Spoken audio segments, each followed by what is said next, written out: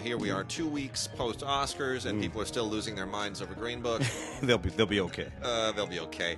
You know, the most interesting part of this is that a lot of people are now, if you can call it blaming, they're blaming Spielberg for twisting people's arms to vote for Green Book because Roma was a Netflix release. Gotta be honest, I don't think Roma ever had a chance.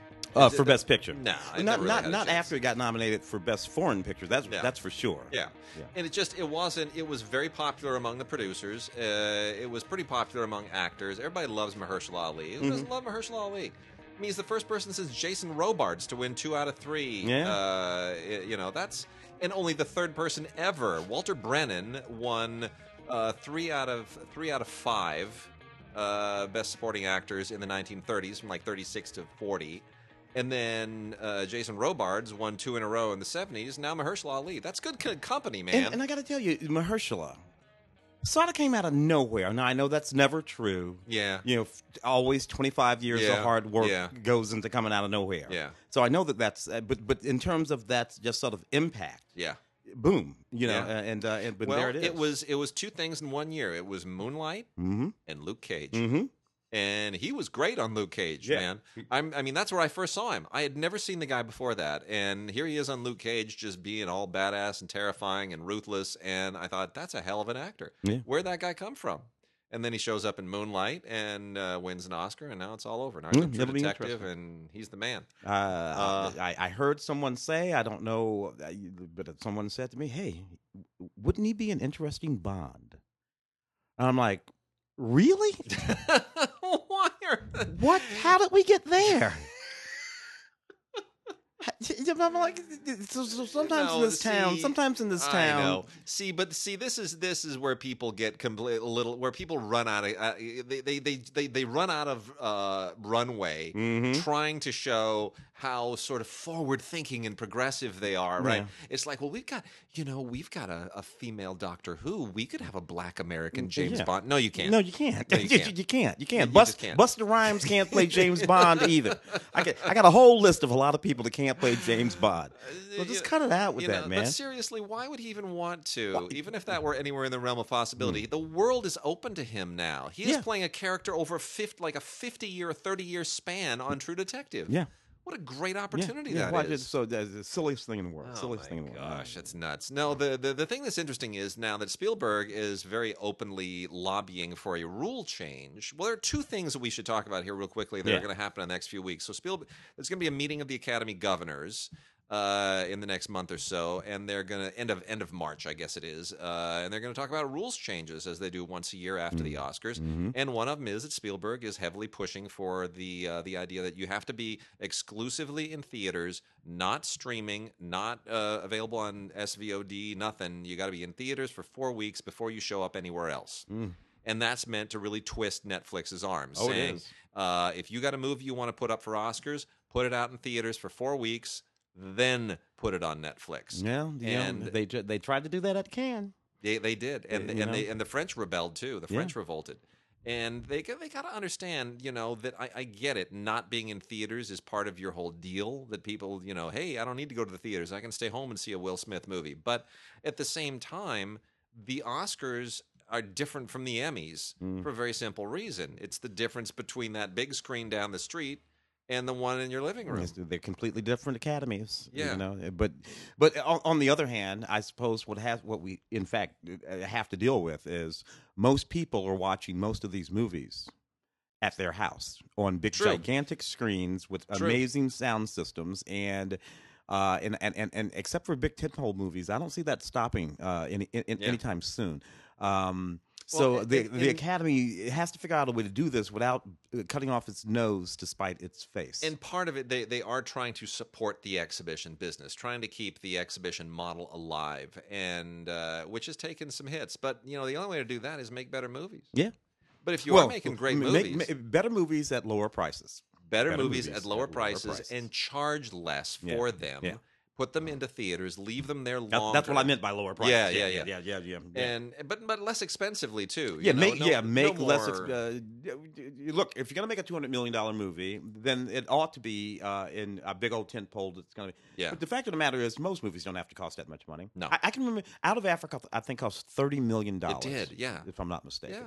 Yeah. And today that would be considered a pauper's film. I know. So that's just insane. Yeah. A Meryl Streep, Robert Redford film. But still, you know, we see enough movies. You can go to Japan, Thailand, Indonesia, and you can spend $6, $7, $8, $9, $10 million and make something that looks like $150 million movie here. Yeah. I mean, all of those Thai epics, you know, the Legend of Surya Thai and Bang Rajan, these things with thousands of extras and battle scenes and costumes and elephants and gold leaf, you know, decor. Those things are like $15, $20 million tops. Yeah. And they look, you know, so you don't have to settle for these things. Yeah. So anyway, it'll be very interesting. The other thing, have you been keeping up on the Writers Guild and the agency thing? No. Have you been following What's this? going on? So apparently it's about every 42 years, I think it is, that the writers renegotiate their contract with the agencies. Mm-hmm.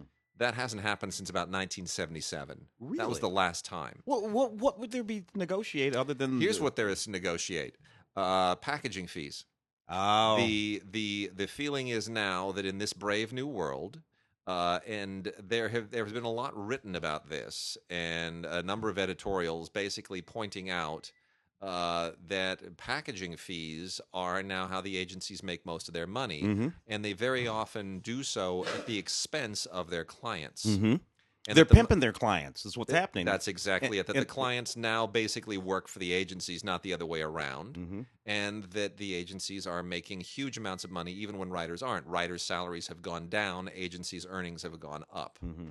and that they're not necessarily serving the best interests of the writers they represent.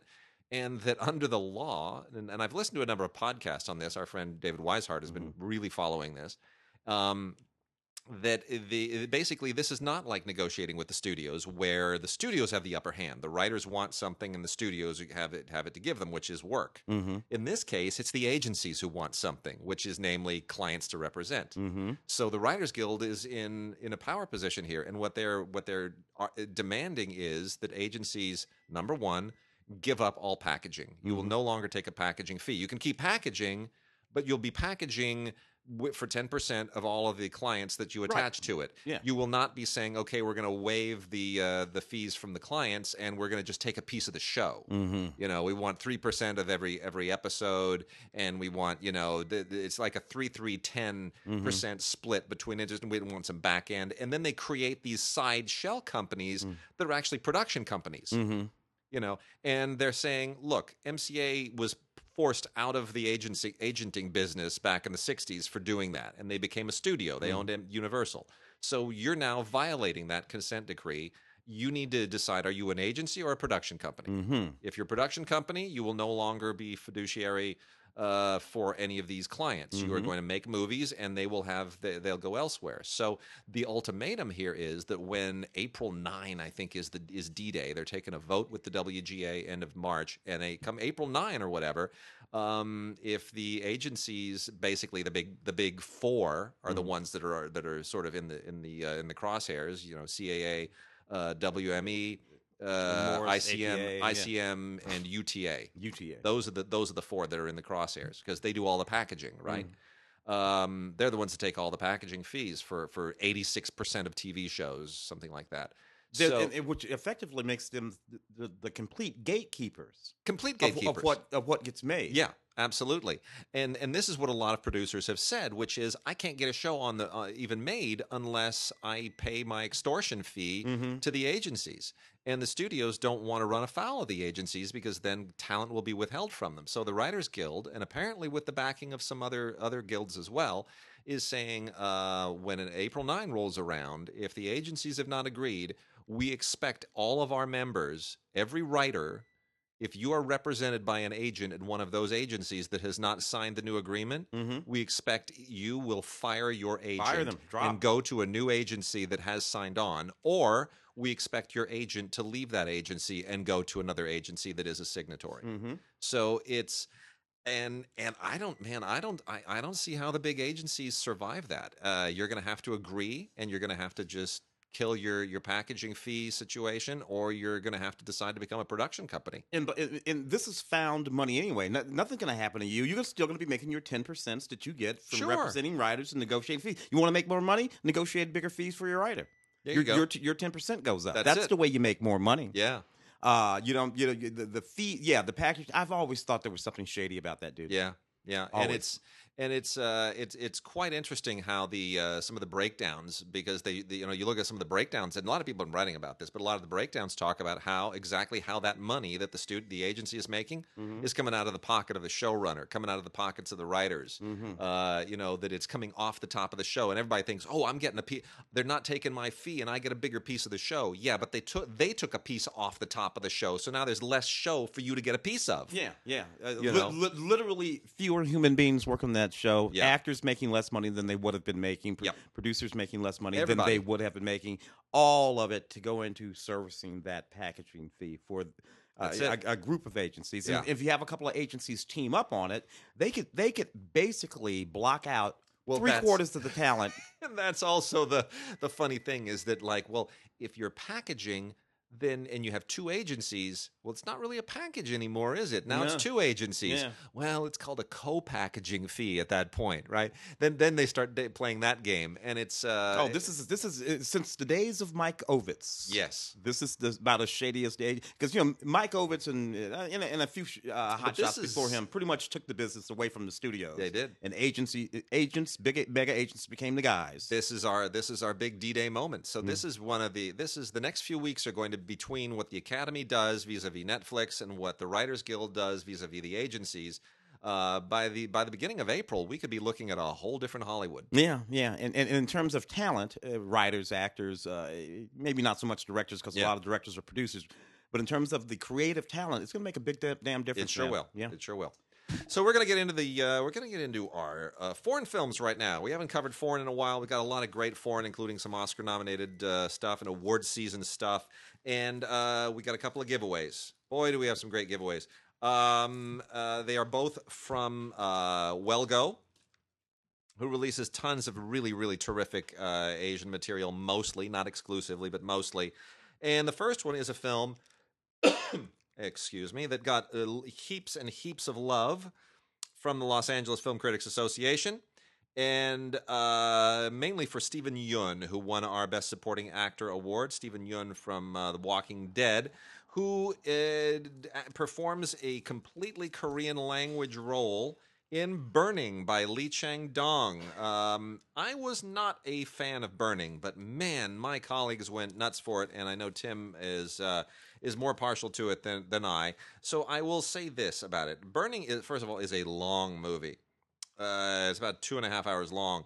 And it is it's interesting for a while, at least, in that it's a drama about. I liked it a little bit more than you. Our Justin Chang. Justin went nuts for it, and part of the problem is that the emails are flying back and forth, and by about the 10th person who said Burning should be considered for everything, I was thinking, well, I gotta see this, and I put it on, and I'm sitting there for about an hour and 45 minutes, and there's this guy who's a little bit disconnected from society, and he's got, he's like trying to tend to his dad's farm while his dad has legal trouble, and then he gets involved with this woman who's very, flighty and then she comes back with she used to be fat when they were in school, and now she's cute, and so they have a relationship, and then she comes back from some kind of foreign trip with this other guy who's a super rich playboy played by Steven Yeun, and so now there's like a love triangle going on and all these weird emotions, and this is okay, fair enough, but by the time I'm about 2 hours into this movie,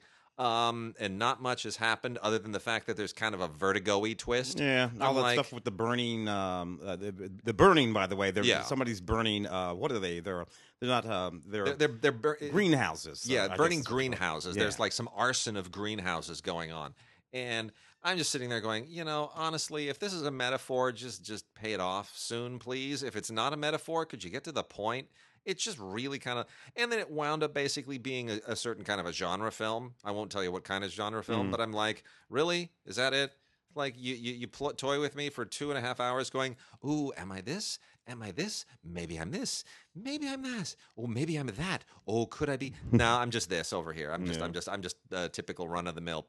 Yeah. And I was kind of pissed off at that point. I really resented that. However, I am a total minority on this. Everyone else loves this movie. Like everyone else loves this movie. So I will be totally fair. Tim, take it away. Why is Burning cool? Well, it was. I did appreciate the film. It's fairly meditative. It moves so incredibly slowly.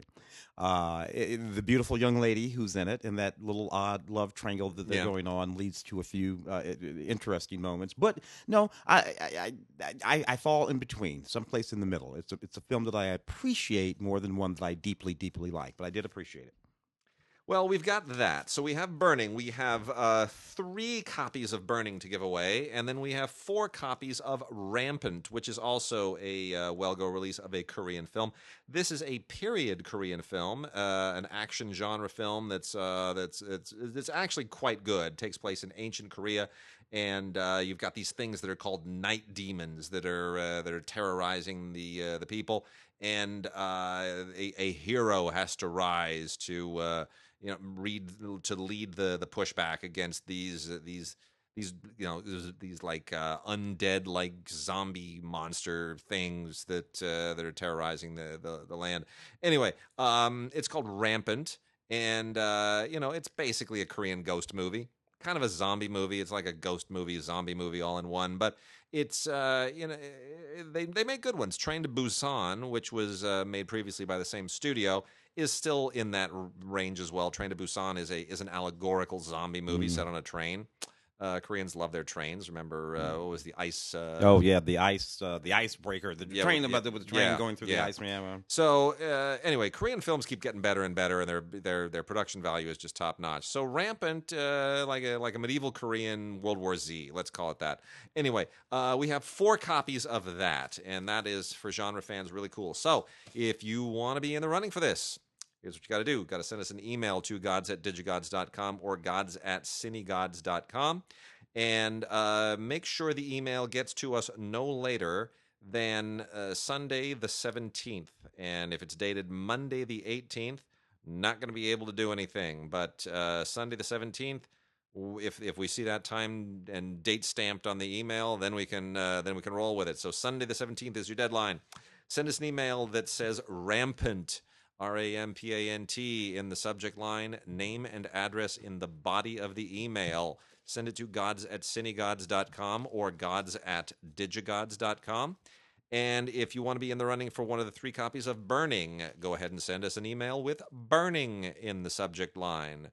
Burning. No funny spellings, please. gods@cinegods.com or gods@digigods.com. Name and address in the body of the email. And by Sunday the 17th, we will have a drawing and randomly select the winners. So there it is. 2 really cool Korean films, one of which I kind of liked and the other of which I didn't like, but Tim liked and everyone else liked, so what am I? I'm somebody who doesn't like Burning. That's it. And let's move on. We got more cool stuff. Including a couple more neat foreign films. This one, Shoplifters, which was a film that was talked about. Koreeda, a film that was talked about. Won the Cannes Film Festival and got an Oscar nomination. Kind of a neat little movie. We meet this family. This family seems to be a sort of like small time crime family going around doing things like shoplifting and whatnot. They run across this little boy, and they sort of adopt this little boy into their family in a fairly complicated sort of way. The little boy seems to have been left alone by his family. And what we come to find out is that this family really isn't a family per se. And in other words, the blood ties that it looks like they all have are not there, but they've really sort of aggregated themselves together in this sort of way. And this is what they do. They do all of these they have all kinds of little things that they do in order to survive. And the little boy and the little girl they come to wonder whether or not this is the way that they ought to be living, whether or not the stealing and whatnot that they're doing is correct. It's a really sort of interesting film. Funny is mostly what it is. I found this is It's a very sweet film. It's a very sweet and funny little movie. It's also, Corey Ada's career is so interesting, and his films can be pretty emotionally blunt sometimes too. They're always very humanistic, but sometimes they get to a really raw nerve. And I didn't find that Shoplifters got so raw. Shoplifters has a more kind of has a lighter, more uplifting touch than what he's done in the last decade or so. And, well, one of them here in my hand, The Third Murder, another film of his, which is a courtroom drama, a fairly heavy courtroom drama. It's about fatherhood and righteousness and all that kind of stuff. So, yeah, exactly what you mean. Both films, well, interestingly, the recent film Shoplifting doesn't have anything on this DVD. There's really nothing but the movie here. And the other film, The Third Murder, has a bonus short on it and some other things by way of special features in Chinese with English subtitles. Got some other stuff here. The Golem, or the Golem, however you want to pronounce it. This is from Epic, and it is. This is an English language film, but I'm only going to call it foreign because it's from the directors of Jerusalem with a Z, and it has a. Let's put it this way. I mean, it's basically foreign filmmakers, but the original Der Golem is a foreign film, which is one of the great German silent masterpieces, and it's one of the original silent horror films. It's often lumped in there with Nosferatu, right? All that stuff, and it's based on ancient Jewish lore, and it's it's sort of a Frankenstein tale of sorts. Monsters that are conjured through spiritualist means and whatnot. So this is a modern updating of that. I don't know that it's all that faithful to necessarily the legacy of the lore, but it's an interesting counterbalance to the fact that nobody has sought to make a Golem film or a Golem film. I hate to say Golem because it's the Lord of the Rings, a Golem. Yeah. No one's thought not to make a Golem film for generations, not since the silent era. It's a little bit surprising, and this is the first one. It's not the same plot by any means, but it's the same sort of milieu. There's a plague, and in this very, very close Jewish community, and it deals with all of the politics of being Jewish and persecuted. And a woman winds up conjuring up the spirit of a golem, and from there everything kind of goes haywire. The directors do an audio commentary, and there are a few featurettes and deleted scenes and so forth. There's even a little interview from Fright Fest. If this subject matter interests you, I think the movie will be interesting. But otherwise, it might not really be a whole lot of worth your time. There's also Claire's Camera, which is directed again a Korean director, Hong Sang-soo, and it is kind of a Korean film and kind of a French film. This was at the Cannes Film Festival I think it was last year. Might have been the year before. I think it was the year before. And it co-stars Kim Min-hee, who is a Korean actress, and Isabelle Huppert, who is obviously the great French legendary Isabelle Huppert, who is also in a new film that I just reviewed on radio last Friday, and which is actually kind of a riot, which I'll talk about in a moment. But anyway, the idea here is that you have this French school teacher named Claire, and the movie is called Claire's Camera. And Isabelle Huppert plays a French school teacher, with a very unusual camera that she is brought to her first visit to the Cannes Film Festival. And she meets this young woman who is who's working for a Korean film company there. And the rest of the movie becomes this weird, sort of very low-key whodunit detective story where they are trying to solve something that's not really a crime. They're trying to solve I won't tell you. But the reason that they're going around playing detective is the most mundane and ridiculous and silly of things imaginable. The movie is really one of these very meditative kind of Euro-Asian two-handers where a couple of people just talk about a lot of stuff. It's almost like a Henry Jaglom movie, frankly. Henry. It sort of verges on that. It's like a South Korean Henry Jaglom movie shot in France with a French actress. New if that Year's makes sense. Day, Baby Fever, all that. Yeah, right. Yeah. But anyway, so it's fine. It's it's a certain kind of film for a certain kind of person. This is from Cinema Guild. It's on Blu-ray. It looks nice. It looks better on Blu-ray than it certainly did even in the theaters. I saw this thing projected, and I thought it looked horrible. And on Blu-ray, way better. Also has a few extras on it, including reflections by Claire Denis, the French filmmaker, and then a director's dialogue at the New York Film Festival with Hong Sang-soo. It's perfectly fine. Interesting stuff. Frantz Fanon, Black Skin, White Mass is an interesting documentary from 1995 about Frantz Fanon, who is the author of The Wretched Earth, a fairly famous book. This one is too. So this is sort of like a documentary with reenactments in it, right? So Frantz was a psychoanalyst and theorist, and most of the writing that he did back in the 50s and the late 40s and the 50s. He passed away, I think, in the early 60s, if I'm not mistaken. Haitian-born, or some kind of Caribbean. I want to say Martinique. Martinique, yeah. I want to say Martinique. Yeah. So black, French, and he was writing about colonialism mostly and what it meant to be colonized, colonialism all over the world. It's really, really interesting stuff. He was writing at the same time of the sort of black activist, black power movement here in the United States. So guys like Huey Newton and Bobby Seale, they were all reading him at the time. This is a very, very interesting but fairly short sort of docudrama reenactment kind of thing with Colin Salmon. Colin Salmon is a British actor that anybody who watches a lot of British detective shows will know. He was in all those MI shows, MI this and MI that, and Prime Suspect. Yeah. And, when you see his face, you'll be like, oh, that guy.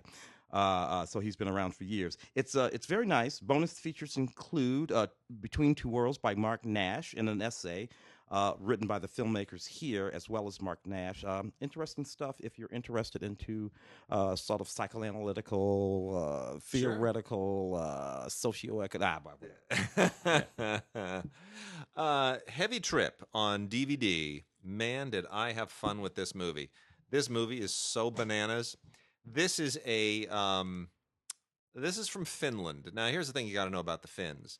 The Finns have the wackiest, most offbeat sense of humor of anybody in Europe. Indeed. They really do. More so even than the English. They are really, when the Finns go nutty, they go really nutty. I'm a huge fan of the Finnish band, the Leningrad Cowboys. Subject of a number of Kaurismäki movies, which are all on Criterion now, which I've seen. I've seen them play live. I love the Leningrad Cowboys. So here's what's going on in Heavy Trip. You've got a bunch of total losers in Finland who are they're a heavy metal band. They're just four complete and total losers in a heavy metal band, and they have been rehearsing for like 15 years. They've never played a gig. All they've ever done is rehearse. They just rehearse in one guy's garage or barn every few days, and that's it. They never expect to actually play a gig. They're just waiting for that big gig. And finally, through a bizarre circumstance, they wind up thinking, somewhat incorrectly, that they've been invited to a heavy metal festival in Norway. So they're like, rock on! So now they're going to go play their big gig in Norway. And how do I do this without giving anything away? So there's tragedy that besets them. I can't really tell you what the tragedy is, but nonetheless, they managed to overcome it and go on this absolutely just hilariously freakish road trip to get themselves to the big heavy metal fest in Norway. There's so much in the middle that I'm not getting into that I can't because it would give all the jokes away. But this thing is an absolute stone cold riot. It is really, really, really funny. And the name of the band, I can't tell you how badly I want to tell you the name of the band, but I can't. It's part of the joke. When they come up with the band name in the movie, you're going to be just weeping in tears. You'll be laughing so hard. It's just not to be believed. It's so funny. So anyway, the movie is called Heavy Trip. And I wish it was on Blu-ray. I really do, because it's a nicely shot movie as well. But it isn't. It's just on DVD, and you got to check it out. It's a whole lot of fun. Oh, and I Am Not a Witch. This was an interesting movie that we were talking about a little bit this past awards season. BAFTA award-winning film. It's about a little girl who, after a goofy incident in her village, is accused of being a witch, and she's sent off to witch camp. They actually have these places where they would send the people. She's the only little girl at this quote unquote witch camp. They take a ribbon and tie it to her, and they tie the ribbon to the ground or to other things, and they tell her that if she attempts to escape, that she will turn into a goat. And this is the sort of thing that actually happens. It's very provocative. In places like that, so present day Zambia is where this all takes place, and it's sort of reflective of a tragic thing, but at the same time, it's sort of funny and a little bit ridiculous, and it is revealing of some of the sort of colloquial ideas that exist all around the world. Even into this very day, there are some people who believe in some perfectly insane things, and this is one of them. Although it is, like I said, actually kind of funny. I Am Not a Witch, written and directed by Regano Nayoni. Outrage Coda. There was a moment when Takeshi Kitano's movies came here routinely in the kind of throughout the 90s. He had that moment, and I interviewed him at one point, and he I think won an award at the Cannes Film Festival at one point too, and then he's kind of fallen off the radar a little bit now. I don't know why. They continue to be really, really good. He just has it's that deadpan style of his, that sort of cynical deadpan sense of tragic comedy that is maybe the audience changed. I don't know. Could be, but anyway, he continues to be great. He obviously bills himself as an actor as Beat Takeshi, and then as a director he's Takeshi Kitano. Must be a thing in Japan. Anyway, this is a sequel to Outrage, and ergo the name Outrage Coda. And it is, in theory, allegedly the last chapter of all of his Yakuza movies, which I would be sad if that were the case. But anyway, he plays a. This is basically a Kinji Fukasaku movie with his unique sense of humor twisted onto it, which means it's all about Yakuza wars. And that's all it is. It's warring Yakuzas, but it has a little bit of an interesting present day twist on it that involves some economics and some politics and dealings with South Korea and business culture, and it's good, even though it's very specific in the things that it comments on culturally. It's really so well done, and it has all of his trademark flourishes, and I just think the world of the guy. I wish it was also on Blu-ray, but it isn't. This is from Film Movement. It's only on DVD, but it would be great to have on Blu-ray. It's a really cool looking movie. Outrage Coda, sequel to Takeshi Kitano's Outrage. I have Happy Hour here, a fairly interesting film that was at the Locarno Film Festival, about these Japanese women. Four of them. The film begins with four of them. They're good friends. They can sort of tell each other everything. A couple of them are married. One of them is divorced. One of them goes through a bad divorce. Oh. And then this just sort of disappears in an almost sort of like what's that L'Avventura, the Antonioni film? Yeah. So people just disappear from the movie, and the other and are left wondering what happened, and they sort of go through their lives and start examining everything. It's really sort of interesting. I think you and I catch a lot of flack for liking L'Avventura because a lot of other people around here don't care for it. They don't care. Yeah. Bonus features on this film include some cast interviews. It's a lovely and sort of emotional film set inside the lives of these four women and told from their point of view, and I rather like it for that reason alone. Got three French films here that are worth talking about. One is by Xavier Giannoli, starring Vincent Linden, who continues to be a really amazing actor. I used to criticize him for being just kind of wooden and very Gary Cooper-like, and he just has found a groove with nuance that makes him such an interesting actor now. Along with that face, because face. He's developed one of those faces. Yeah, and he knows how to use it. Yeah, in a really subtle way. Anyway, this is interesting. This is called The Apparition, and it's about a guy, a really kind of a troubled journalist, who is asked to lead an investigation into a Virgin Mary sighting. An apparition of the Virgin Mary, a vision, as it were, and it's that journey, that investigation, that is really, really very interesting. Not just in terms of the investigation, but what it does to him personally, and they the people around hire him because he's a journalist. Yes, exactly. And he's known for getting just journalistic and all that kind of stuff. But it brings into question all sorts of issues. All kinds of stuff. Giannoli previously made the movie Marguerite, which was also very, very good, and does an interview here. And there's it's just a beautifully, beautifully made film. It's They're kind of movies of a theme, aren't they? They are, sort of. And this is another really good one. This received a bunch of critical attention, I guess about a year and a half, 2 years ago. Won an award at the Césars, was a big deal at 2000. I guess it was 2014. It's been some time. 2014 in France. It's called Hippocrates, Diary of a French Doctor, by a director named Thomas Lilty, who was not on my radar before, but pretty much is now. And this, the French do a very good job of going into workplaces and really kind of doing a penetrating examination of people in particular locations and environments, very often schools. But like it could happen today, which was a wonderful Tavernier film set in a public school system. Or even the Class, which won the Palme d'Or at Cannes. This kind of does the same thing from the point of view of a Paris hospital, and uses a young doctor played by Vincent Lacoste as sort of the eyes and the ears of this place. This was a film we had to watch for Colcoa. This was in the running with Colcoa a few years ago. And I remember we were all really, really impressed by it. It isn't like an American medical drama. This isn't Grey's Anatomy. This really does kind of look at what it means to be a doctor, what it means to become a doctor, what demands it places on your personal life, on your time, on your relationships. And it also kind of puts the French medical system on trial in an interesting way. So in any case, Thomas Lilty, who directed it, as it happens, is also a physician, and you can tell that he definitely brings a sense of having been there and done that to it. And a wonderful supporting performance by Reda Kateb, who won a César for supporting actor. And then the third one here is Gauguin, Voyage to Tahiti, starring Vincent Cassel.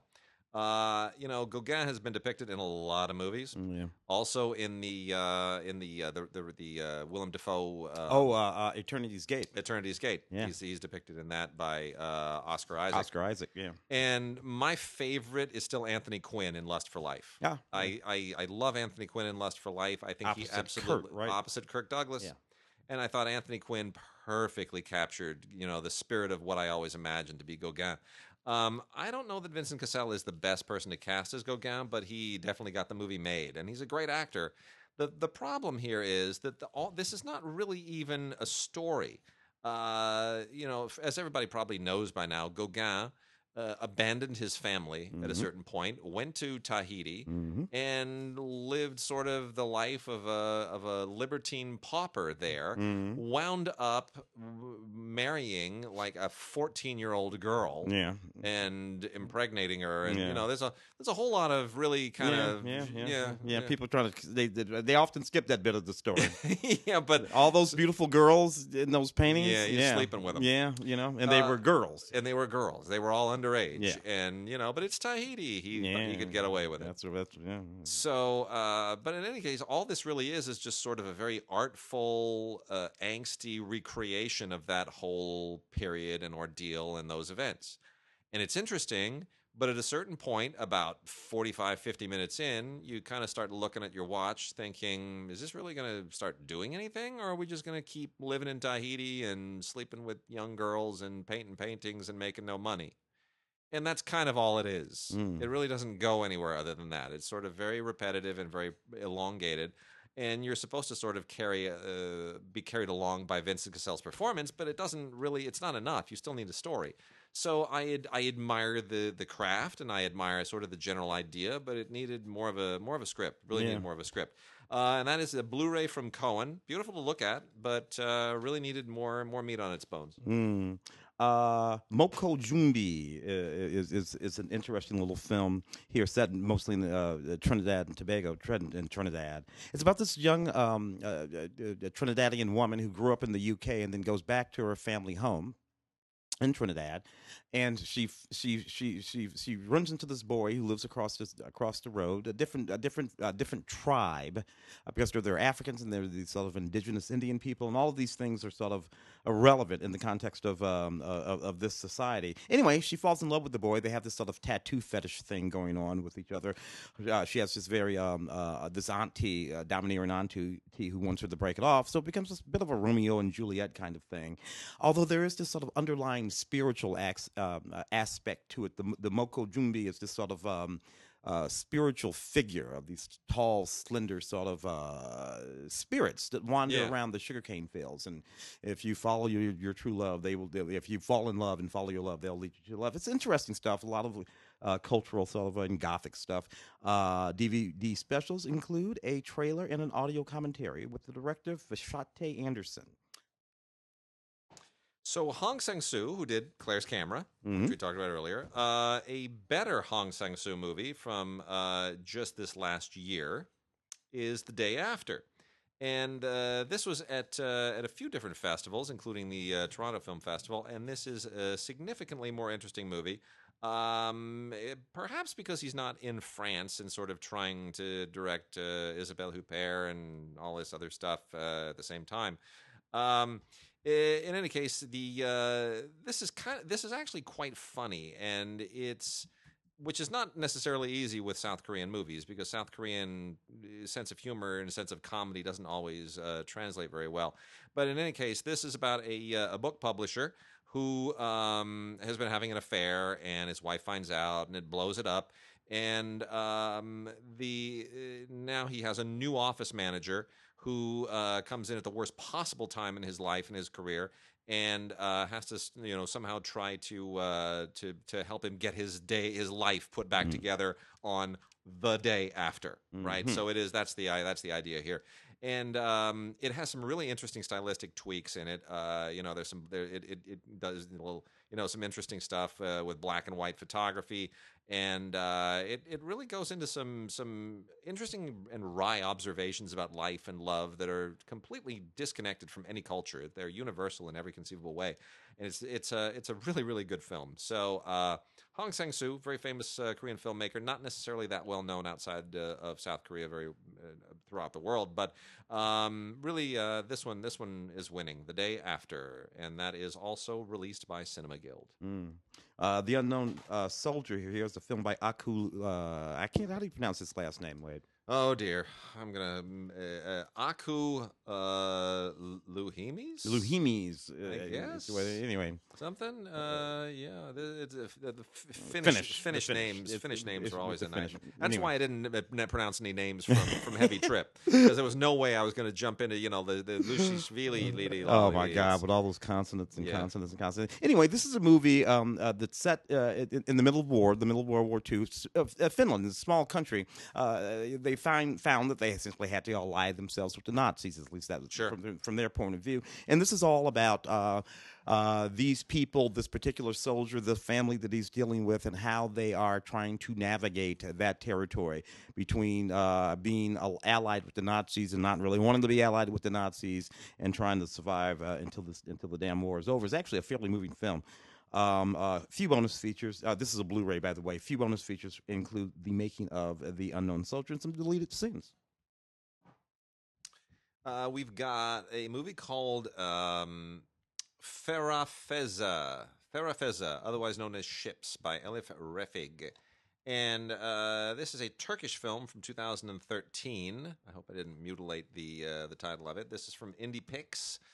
Specifically IndiePix Limited, which it can also be seen on Prime Video on Amazon Prime, and it's one of those working class Turkish films that I'm not sure they can necessarily even make anymore right now. The situation in Turkey is such that I think there's been a real damping of the freedom to make just about anything that they want. So we'll see how long that necessarily goes.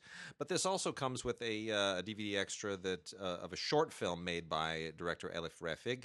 And this is a woman, by the way. Elif Refig is a woman, a female Turkish filmmaker, which is also very, very unusual. And it deals with just a young working class man who works in the shipyards and he's looking to make something of his life. And one day he sees something that really, really touches him, and meets up with the creator of this something. And I'm going to be very circumspect here so as to not give it all away. And it is how that relationship and that discovery changes him in a very, very existential way. It's a thoughtful film. It's something of an allegory, and it's really worth checking out, even if you're not necessarily into Turkish films, which can be very, very slow and protracted. Also have a couple of other films here from Distrib. Monsieur and Madame Adelman by Nicholas Beddoes, and director Pierre Godot's Down by Love, starring Adele Exarchopoulos and Guillaume Gallienne. Both of these are really, really good. Distrib continues to find all kinds of great films, mostly French these days. But Monsieur and Madame Adelman won the audience award at Colcoa here. And I remember everyone really, really liked this film. It is it's essentially just several decades in the life and romance of a couple, and it starts in the 1970s and it goes pretty much to the present day, and it's just wonderful, and it's so honest, and it's just so charming and sweet, and I wish it was on Blu-ray, but it's not. The Strip needs to put this out on Blu-ray because it's also beautifully shot. It wonderfully shows off Paris.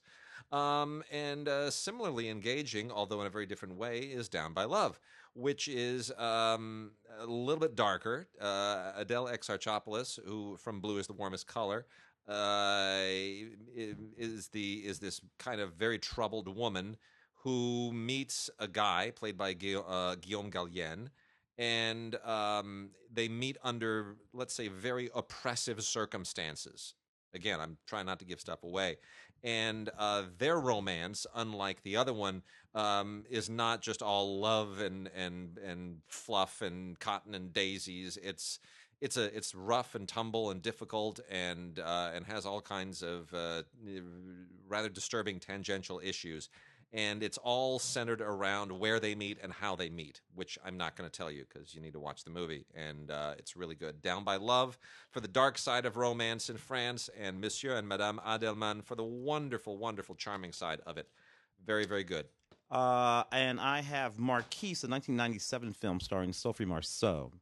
And Lambert Wilson and a few other people who were all sort of happening at that time. This film is about the actress Marquise, that's the name of the film, Marquise, who came up from poverty to be the favorite of King Louis. For a long time anyway. Racine, the noted playwright of the era, wrote parts just for her. In any case, like all of these movies, it ends tragically for the mistress, because this was a time when things always ended tragically for the mistress. I remember seeing this movie. And I think it might have been the first or second time I even saw Sophie Marceau in a film, more than 20 years ago now, and just thinking to myself, this is not the greatest movie in the world, but she is fantastic. I love Sophie Marceau so much. And it's been around for a while. Then, and nevertheless, interesting stuff. On Blu-ray, bonus features include an interview with the director, Vera Belmont, and an essay about all of these historical characters, which is also kind of interesting. Two Blu-rays here. Cohen Film Collection, Peppermint Soda by Diane Curris, the great French director. And the other one is, excuse me, from Kino, two-disc set of early works by Clouzot. Henri-Georges Clouzot, not the Inspector Clouseau. Peppermint Soda, the Diane Curris film from Cohen, is really very, very sweet. It's Diane Curris just cranks movies out, and they're all so good. This is from 1977, and this is actually her directing debut. And it was recently re-released theatrically, and Cohen has now put it out on Blu-ray, and thank goodness they have, because you see everything that has continued to make all of her films so good manifest in her very, very first film. And she came on storming hard in the 1970s as kind of one of a new generation that were heirs to the French New Wave, with very realistic, character-oriented, very stylistically very a hyper realistic, almost near realistic approach to French life. And this all takes place in 1963. It's essentially a teen coming of age story, very much autobiographical, but it's absolutely beautiful and wonderfully acted and very meticulously directed. It's a new 2K restoration of the film, transferred to Blu-ray, and it is gorgeous.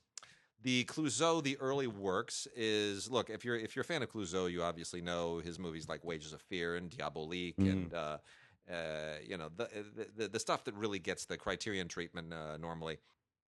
This goes back to the 1930s when he was really just starting out and kind of honing his craft. 2 discs, 7 films total, including the short film "The Terror of Batignolles" from 1931, which is really really good. And then an hour-long film, "I'll Be Alone After Midnight." The others are all feature-length: "Dragnet Night," "The Unknown Singer," "My Cousin from Warsaw," "Tell Me Tonight," and "Dream Castle." These are not his best films. They're in some cases he's just really kind of doing workmanlike work for someone else.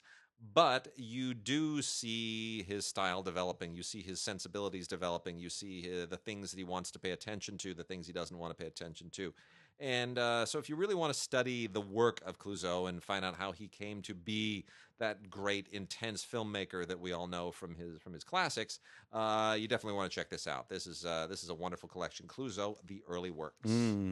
Jupiter's Moon was a really interesting sort of a film about a Syrian refugee that I found striking. So you have this young man, Syrian refugee, and he escapes. He gets himself shot, and he ends up in this refugee camp. This doctor goes to work on him and fixes him up. And what he finds out, and this is when the film becomes sort of mystical and spiritual, as these films do, is that this young man can levitate. At will, he can simply make himself float up into the air. The doctor is kind of crooked and figures out a way that some money can be made from this. It's a beautiful, beautiful film. That while in fact sci-fi, it's about much, much more than just the science fiction of what's going on. It has to do with the refugee issue. It has to do with the Middle East in general. It has to do with perception and the desire to get away from all of these things. It's a really, really lovely, lovely film. I wish that there were more on it in terms of special features, but not, no. Unfortunate there. Yeah. To Sleep with Anger, a 1990 Charles Burnett film. One of the first films on Criterion. This is on Criterion. One of the first films that I actually reviewed as a professional film critic. Really? Yeah, I didn't know that. Among this one in 1990, did the junket for this too. Charles Burnett, of course, Killer of Sheep. Truly, one of he's sort of the great filmmaker of the L.A. Rebellion. Yeah. And not nearly didn't work nearly as much as Glass should still be Glass working. Shield. Yeah. It was another film that he did. Michael Boatman. I think this might have been his third film. This is just an amazing film. It's set in South Central Los Angeles, which is where Charles Burnett grew up. But he's from the South. He was a part of the great diaspora. Yeah. He would be about 75 now, if I'm not mistaken. I'm looking it up. Thank you very much. And this film has Danny Glover playing a Southern 74. guy. 74. Almost should still be directing, man. Still be working, man. Yeah. And Danny Glover comes into this home in South Central Los Angeles, and he just starts stirring up trouble. He's charismatic, and he has this great charm, but just the way he does things stirs up trouble. And it's all about how this outsider comes into this home, and a lot of it really has to do with the community. And it has to do with, in fact, that diaspora of black folks who came up from the South and the ones who came here, and how there's a certain amount of resentment between families with that sort of thing. This is what's neat about this movie. This is a wonderful, wonderful movie. But as I look at the cast, when I was watching this movie in 1990 and talk to these people, I did not realize. I'm talking to Mary Alice. I'm talking to Richard Brooks. I'm talking to Cheryl Lee Ralph, Carl Lumley, Vanetta McGee. Danny Glover, of course, is in the film. Regina King is in this movie. Man, it's really just one of those. Sometimes you just don't know. Cy Richardson in the movie, that you're in the midst of people who are going to do some really interesting things. It's so upsetting to me, and I'm very, very attached to Charles Burnett, partly because he was one of the pioneers of the UCLA film program, and was part of it, a generation before I was there. But some of those people were still connected to the program when I was there, and from the LA Rebellion in particular, which was a group of black filmmaking students in the 1970s who really decided to try to form their own movement independent of what was happening in blaxploitation. That they wanted to go into a more artistic direction, a more personal direction, personal stories. And Stories that reflected the community. it reflected the And community. again, this is the generation before Boys in the Hood. Oh yeah, for sure. Yeah. And you know, he was the one that broke out. Yeah. And What was the African and penitentiary made those penitentiary movies? I forget his name, but you know what I'm talking about. And Julie Dash was And part of that too. Julie And Daughters of the Dust. Julie was part of that too. So it's you know, it's a really significant group that left a residue for a lot of us that came after. Also on Criterion, we got 3 others. Ingmar Bergman's Shame, which is also part of the giant Bergman box set, which we still haven't covered completely on this thing because it's just so enormous. But you know, so if you get the box set, you're going to get Shame in it. You don't need to get it separately. But if you want to get it separately, you can. It's you know, this is not one of my favorite Bergman films, made in 1968. It is it stars Max von Sydow and Liv Ullmann as a couple of artists, artists who live on this small farm on an island, which then becomes subject to a war around them. And it's similar in some respects to a film that Godard made, which is it Les Carabiniers? Might be Les Carabiniers. I forget which one it is. But there's a Godard film that's a little bit similar to this. And it's, you know what, as a meditation on the effect of war on people, it is very powerful. It is visually extraordinary. I mean, it's, you know, like everything else that he did with Sven Nykvist, it's dazzling. But it does get a little bit tedious at times. So it's you know, it's almost like he runs out of story and sometimes has to sort of he has to vamp a little bit stylistically and visually to keep your interest. But it definitely is one of his more unusual films, one of his riskier films, and I can't fault him for that. It's called Shame. And then there's also Death in Venice, the famous Luchino Visconti movie from 1971. This is quintessential Visconti, based on the great Thomas Mann novella. And it's incomparable, and it comes with tons and tons of great extras, including a 2008 documentary about Visconti called Life as in a Novel. You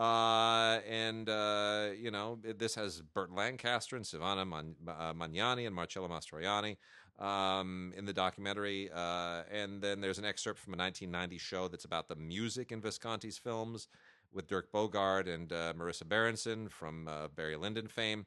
And there's even a short 1970 behind-the-scenes documentary called Visconti's Venice, which is also very, very good. So Death in Venice, absolutely classic novel or novella, and an equally classic film by Luchino Visconti, gets the Criterion treatment on Blu-ray. Fantastic. Also from a lovely Criterion box, Fassbinder's Berlin Alexanderplatz. Love it. Fantastic. So this is a television series from, I think, the early 80s, maybe the late 70s. But no, early 80s, right? Yeah. I think it was early 80s. So this is about, in the late 1920s, there was this guy named Franz Bibikoff, and he was released from prison, and he goes back into his Berlin city, to Berlin, to this particular neighborhood of Berlin, which is what this is about. Alexanderplatz is this area. And what the film does is follow this character, who's a character from a novel, and it's mostly, though, about this neighborhood, this very particular community in 1920s Berlin. And it's a fascinating film, wonderful to watch. This box set has all kinds of stuff on it. 4 Blu-ray special edition features are here. It's just really, look, I mean, Fassbinder is a controversial filmmaker, always has been, but his insight into the sort of human condition, I think, is undeniable. Being prolific. What would be the word? His profligacy, I guess, is the other thing that always blew me away. It's one thing when you're making a movie. I mean, he's like Takashi Miike. He made movies constantly, and he was in his 20s. He's just writing them and directing them, writing them and directing them, writing them and directing them, writing them, and just constantly. I mean, always cranking something out at just a rapid rate. And then something like Berlin Alexanderplatz isn't just one movie. It's hours and hours and hours. It's 14 or 15 hours. It's hundreds of pages of stuff to write and shoot. It's, you know, his brain never stopped working. It was just an amazing thing to the genius of Fassbinder. But he burned out young. Yeah, They all do. They had to get it done fast. They're like road flares. He just burned out early.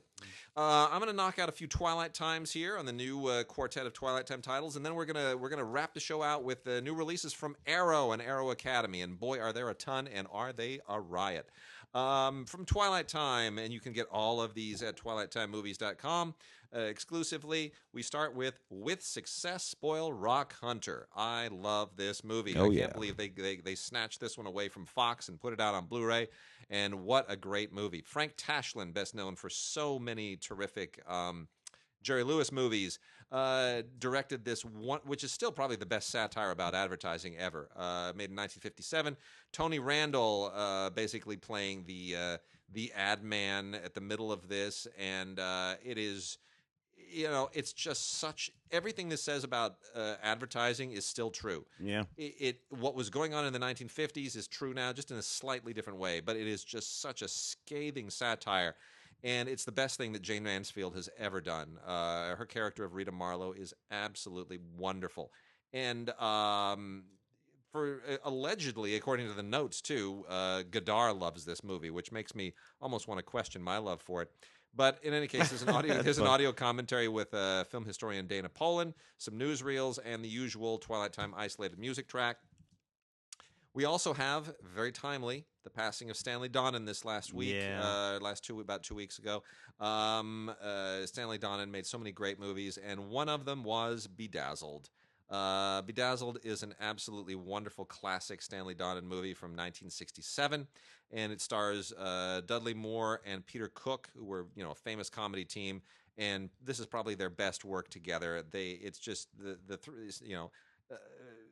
those two, directed by Stanley Donen, it just doesn't get any better. It is absolutely wonderful. It is hilarious. This thing was remade some years later, not very well, but it's a wonderful, wonderful comedic twist on the Faust tale, and it's a priceless classic. It's just wonderful. Has isolated music and effects.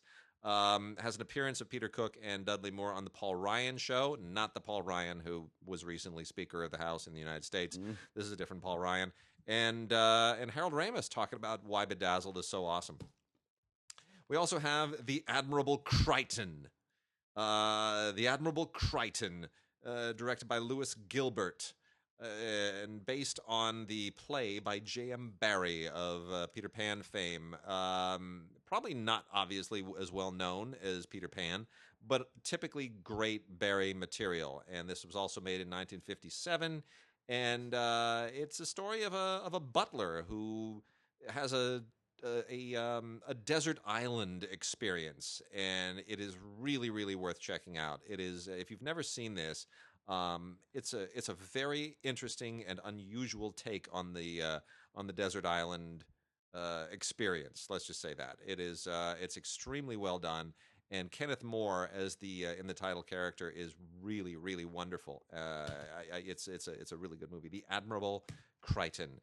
And then lastly, Oliver Stone's Talk Radio. Somehow Twilight Time snagged Talk Radio, which is Oliver Stone's filmed version of the Eric Bogosian play. Yeah. And it basically is a filmed play. With Eric, if I'm not mistaken. With Eric, yeah.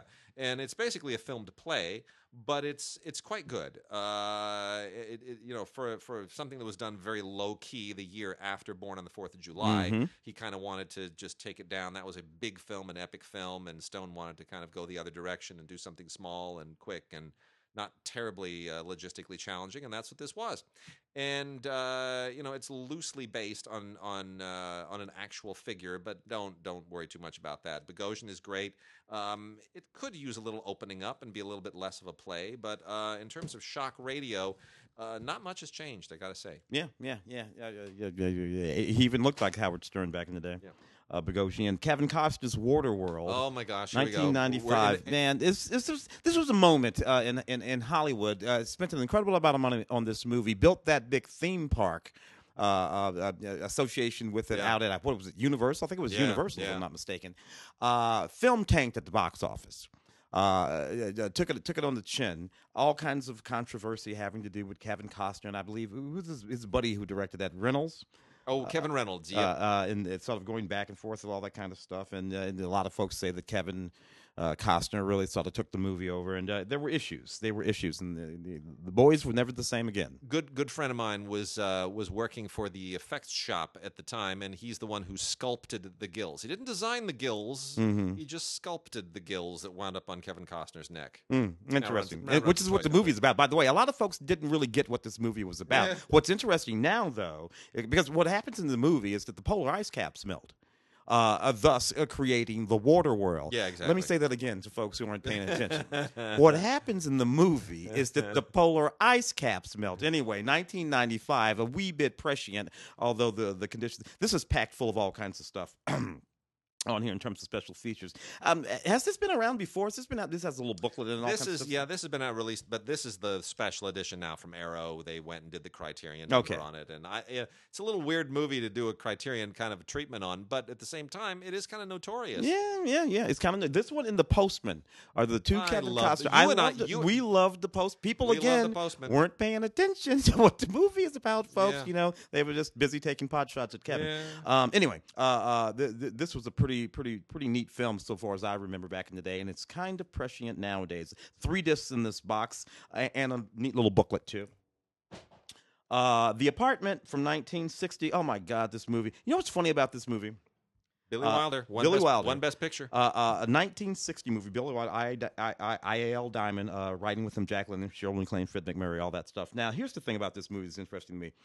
This movie is about these men who have a spot, one of their coworkers' apartment, where they can take their mistress, generally speaking, this one secretary, and have sex with her. Yep. Let's think about that again in the context of a post-Me Too sort of Matt Lauer, Les Moonves world. This film is about those guys and how they behave, yet it is in the context of this Billy Wilder the movie. It's a comedy. A fairly lighthearted romp of a comedy, although there is some contemplation of suicide in it by one or two of the people. Interesting, though, right? The sort of content and the way it can exist in 1960 in the exact same content. You cannot make this movie today with that. Not in this way, anyway. No, not even close. I have The Prisoner, Alex Guinness film. Peter Glenville's The Prisoner, not the one with Patrick McGowan, the television series, which you know. Alec Guinness, Jack Hawkins film. This was a controversial film. It was banned from Cannes in the Venice Film Festival when it came out because they said that it was pro-Soviet propaganda. The film is basically set in about 1957. Is some unnamed sort of Eastern European country. There's this very powerful cardinal who goes into interrogation, and they know that they're not going to be able to. It's not like 1984, but you have a sort of dynamic there where there's this interrogation going on, where this interrogator is trying to. Alec Guinness plays the cardinal is trying to break this cardinal, but he knows he can't do it with torture. He knows he has. So it's an interesting sort of notion. This film was banned.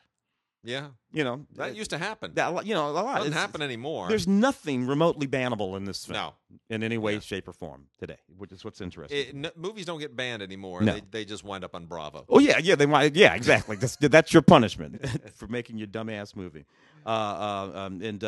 Unless you're what's his name. Lars got banned. Yeah. No, well, he got banned. Well, from Cannes. He got banned by a lot. Yeah, from Cannes because he said something like about Nazis. Something like Hitler was cute in a dress, or I don't know. It was something weird. Stupid. But you know what? That's not even going to happen anymore because you know what? You're stupid, and we're not even going to bother to ban you. Go away. Yeah. Anyway, The Prisoner. All right, we got some interesting little genre gems here, also from Arrow. Phantom Lady by noir expert Robert Siodmak, who made this movie in 1944, right around the end of World War II. And it's kind of a neglected movie in his oeuvre a little bit. But as kind of a mid-level noir, it's actually it's not bad actually. It deals with there's a murder, and the funny thing about the murder is it's about it's strangulation by necktie, which I always thought was hilarious because as a man who does occasionally wear neckties, I don't know how anybody could get strangled by those No. things. You know what I'm saying? It would just come undone. You could be just made uncomfortable to death. But the tie wouldn't actually kill It you. wouldn't. Anyway, it's it's good. It's good writing stuff, but it would never actually happen in real life. But in any case, so you got the strangulation by necktie, you got the alibi, who really did it, what so Cornell Woolrich, who was kind of a mid-level pulp writer, wrote the original novel. And this is a fun discovery. Some cute stuff on here. A lot of great extras. Including Dark and Deadly 50 Years of Film Noir, which is a documentary with all kinds of great interview subjects. And then there's even a 1944 radio production for Lux Radio Theater of Phantom Lady, which is really, really cool.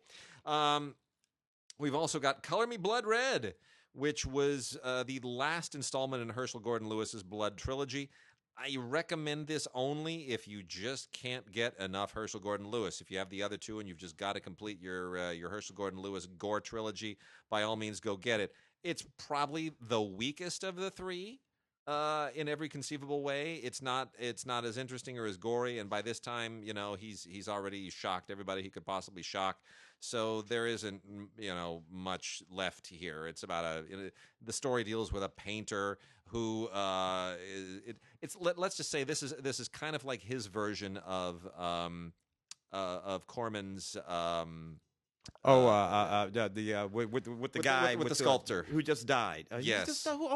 Why are we drawing a blank on that? Why are we drawing? But you know what I'm talking about. Anyway, the Bucket of Blood. Bucket of Blood. He just died. Dick Miller. Dick Miller. Dick just died. Yeah. So this is sort of like Herschel Gordon Lewis's version of Bucket of Blood with Dick Miller, which is you got an artist who can't quite figure out where his he's having kind of a lull, let's say, and his girlfriend cuts her finger, and he realizes that's it. I need blood to make my art, and there you go. The rest is history. It's a Herschel Gordon Lewis movie, and then the last of these three is Horror Express. Horror Express is actually really, really good. This is one of those hammery pairings of Peter Cushing and Christopher Lee, and it's pretty silly. It's one of those train horror thrillers where it's like zombies and all kinds of monstrous goings on a train that is bound for Moscow, and it doesn't really make any sense. Who cares? It is what it is. Co-production with Spain, and comes with tons of extras, interviews with everybody imaginable, some featurettes, and the usual. But otherwise, you're watching it mainly for Cushing and Lee, and they make the best of a bad lot. Telly Savalas also shows up in this thing for some strange reason.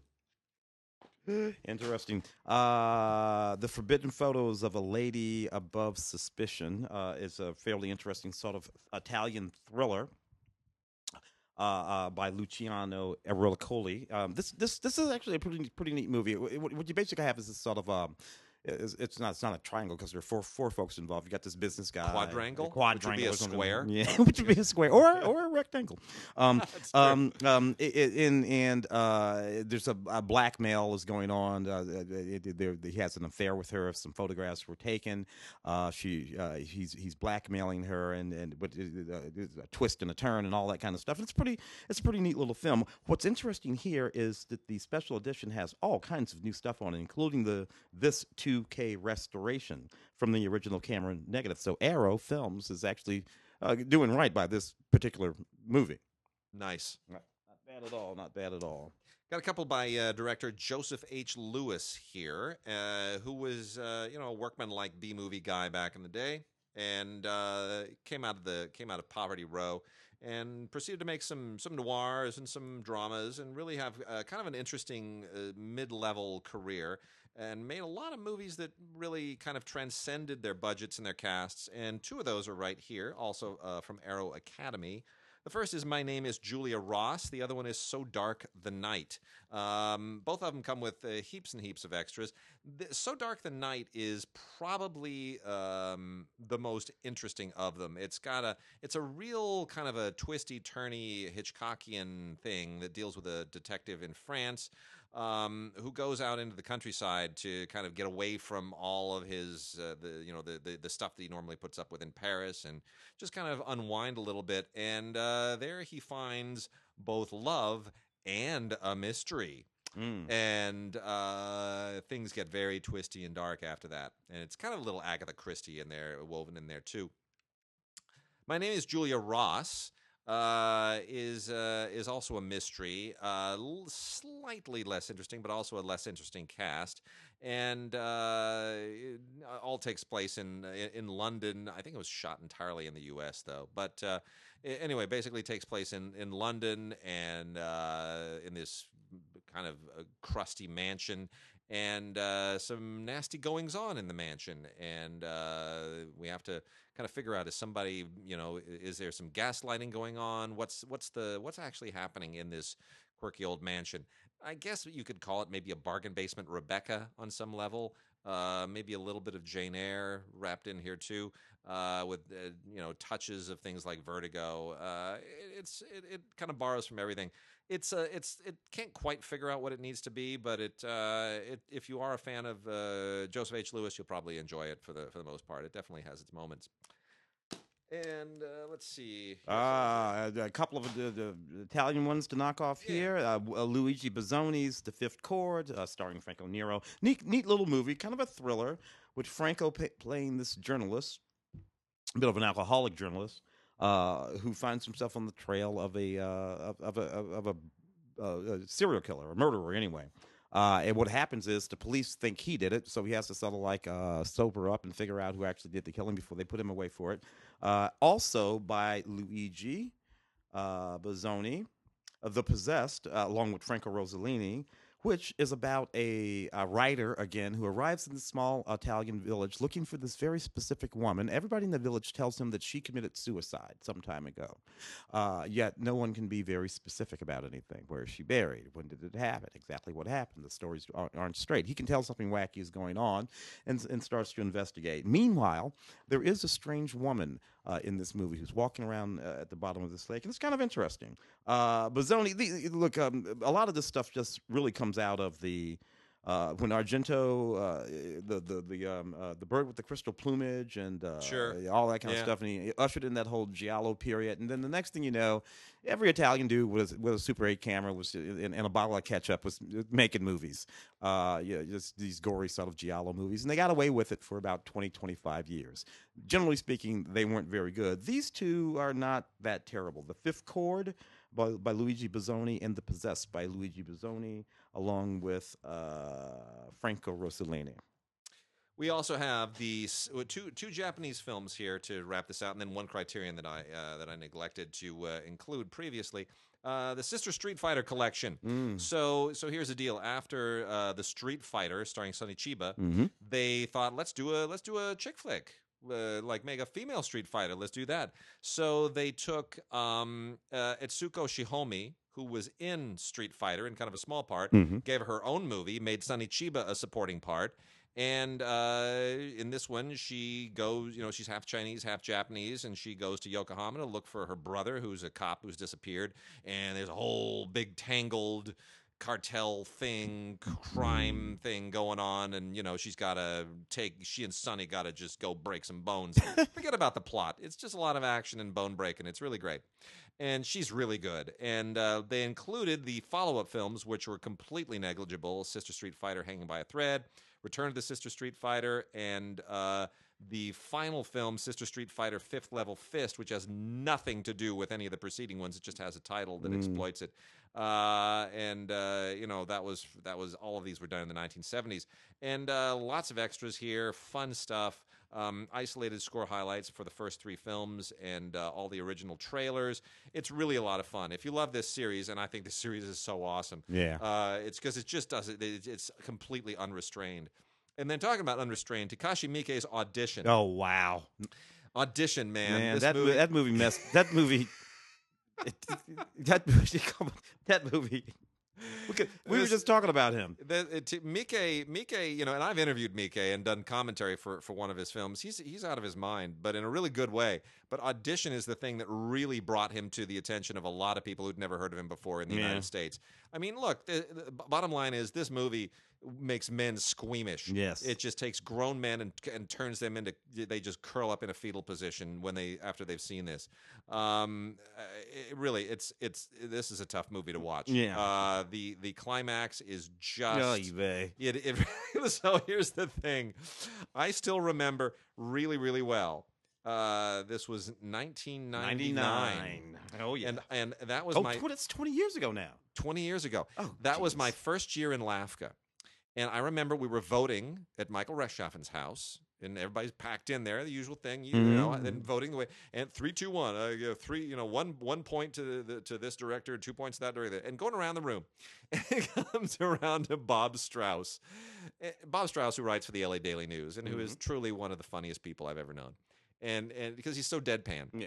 And Bob sits there in his very sort of deadpan-y way. 1 point for David Lynch, 2 points for, whatever. He's just doing his thing. Yeah. And he finally says, and 3 points to that lunatic who directed Audition. And that's all he said. And I laughed. I laughed so hard. I was in tears. I couldn't see through the tears for about 10 minutes. 3 points to that lunatic who directed Audition. Yes, didn't even have his name on the tip of his tongue. Yes, God bless Bob Strauss. Yeah. And then the very last thing here. Sorry, we forgot to include this earlier. Should have gone with the mention of Clouseau, because when we're transitioning from Clouseau over to Criterion, this got lost in the mix there a little bit. Henri-Georges Clouseau's La Vérité from 1960, starring Brigitte Bardot, which is an absolutely brilliant film. It's every bit the equal of especially something like Les Diaboliques. It is, but it doesn't really get enough attention. Anyway, it was Oscar nominated at the time in 1960, but kind of fell by the wayside thereafter.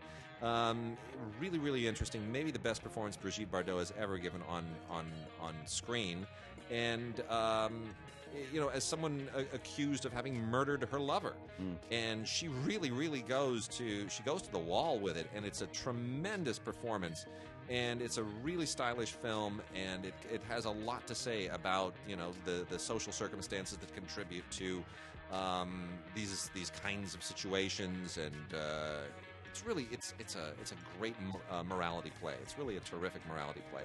So a lot of good extras on here. It's taken from a 4K digital restoration, and it includes a 60-minute documentary from 2017 all about Clouseau, which is superb, and a 1960 interview with him, as well as an interview with Brigitte Bardot from the 1982 documentary Brigitte Bardot Telle Quelle, which means as she is.